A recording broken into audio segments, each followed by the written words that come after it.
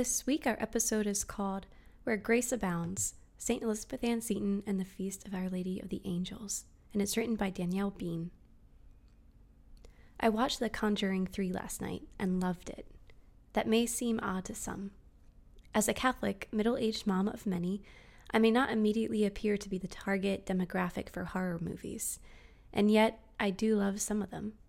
Not the gory chainsaw in the woods kind of movies, but those that dramatically illustrate the battle between good and evil, because that is a real battle going on in the real world. I think movies like these can remind us of something important that even many believers fail to recognize. Satan is real. Consider that the devil doesn't sleep, but seeks our ruin in 1,000 ways, is a warning frequently attributed to Saint Angela Merici, and something I try to keep in mind. A good scary movie can underscore that reality for us. But even more importantly, movies that depict forces of evil can most effectively illustrate the goodness of God and his ultimate triumph over the enemy forever.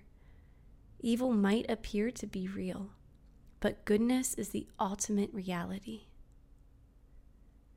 One story that always highlights the power of God's goodness is that of a small chapel just outside of Assisi, Italy, that St. Francis restored from ruin.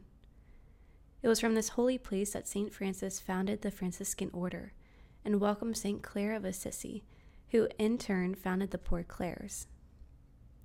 This is the place where grace flourished, so much so that St. Francis asked to be brought back to it years later when he knew he was dying.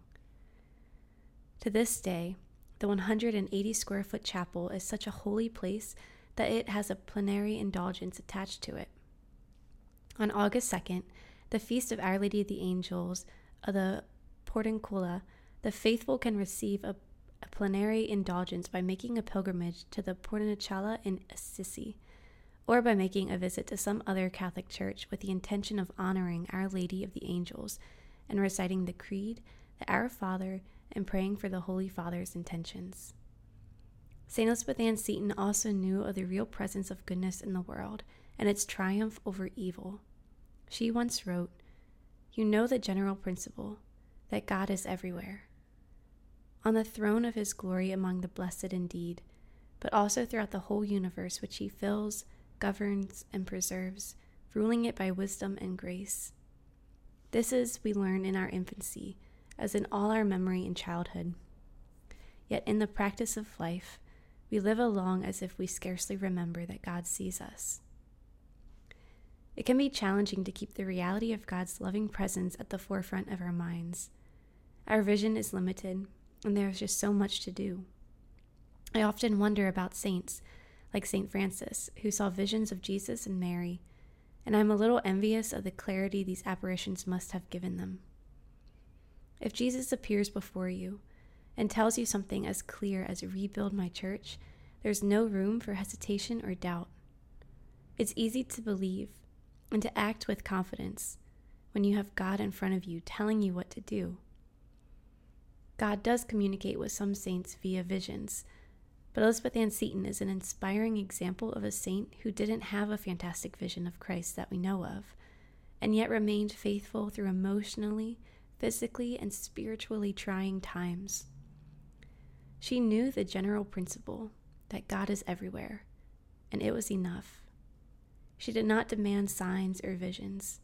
She stepped out in faith, caring for her family through years of sickness and unimaginable loss, founding a religious order and bringing love, discipline, and education to poor young girls who had no other hope. Instead of demanding that God show up in obvious ways in her daily living, St. Elizabeth Ann Seton sought to bring God's presence and awareness of his presence to any circumstance in which she found herself. Her home, her family, and her school became holy places because of her faithfulness to God's calling. This year, on the Feast of Our Lady of the Angels of Portiuncula, I will visit a church and remember that small holy chapel that St. Francis cherished throughout his lifetime. But I will also remember the spaces Mother Seton made sacred through the ordinary living out of her ordinary life, and I will endeavor to do the same. May her example inspire in us awareness of and faithfulness to the presence of God in our lives. May all of our homes, families, churches, and workplaces become holy ground, sacred spaces where God is present and grace abounds.